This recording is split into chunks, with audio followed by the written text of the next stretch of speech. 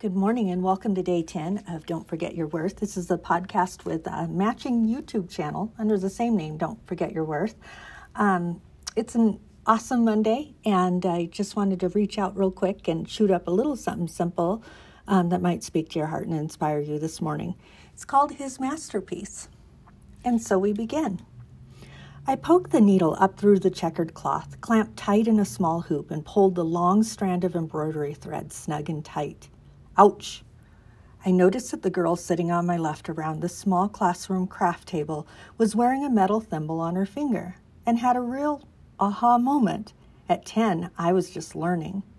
That was my first rodeo. I kept at each small X, creating a pattern that couldn't be denied, embroidering small X's in one color, cutting them, knotting, and adding another color, working from one side to the other. I was rushed. This class was only to be 2 hours, and I still had to craft and glue the lid for my canning jar to gift to my mama. Hurry, poke, ooh, ouch. You kept your focus on the top of the cloth, not really noticing what was on the bottom until it came to cutting and knotting another thread, and then it was painfully obvious. On the underside, there were knots and strings, and the longest path taken. There were crossovers and do-overs and dangling threads blaring right there just to laugh over, ready to hide those imperfections from view. I was laughing and dying to show mine. At just 10, I thought it was so funny. But there on the front, a masterpiece, beautiful and perfect in every way. Your Creator is creating a masterpiece, His perfect plan since the beginning and the end.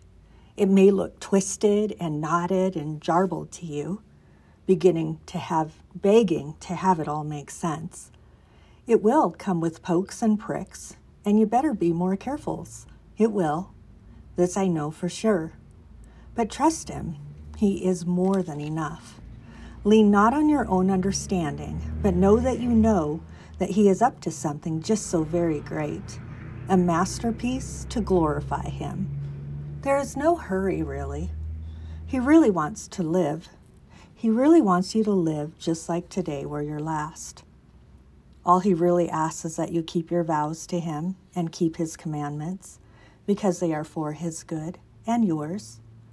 All He really asks is that you continue in love, because love covers a multitude of sins. After all, He is love, and love conquers all. I love you. That one was quicker, but I hope you see the very point in it and enjoyed that special little piece. I remember again that day. I was 10. I remember it like it was yesterday. I was learning something new, and so it was imprinting on me. And I just remember flipping that over and being like, that is so funny. That is just this jarbled mess on one side, and you flip it over and it's just delicate, cute, sweet, and perfect on the other. And that is exactly what our lives look like. If you were to step back and take a peek, they're just, they don't make sense to us at the time. But like I was saying to a friend just yesterday, it's like everything seems to always make sense in hindsight. If we just knew that when we were going through it, that it's like, nope, you know what? The other side is going to be wonderful. Just hang in there. So I thought this was a good piece for a Monday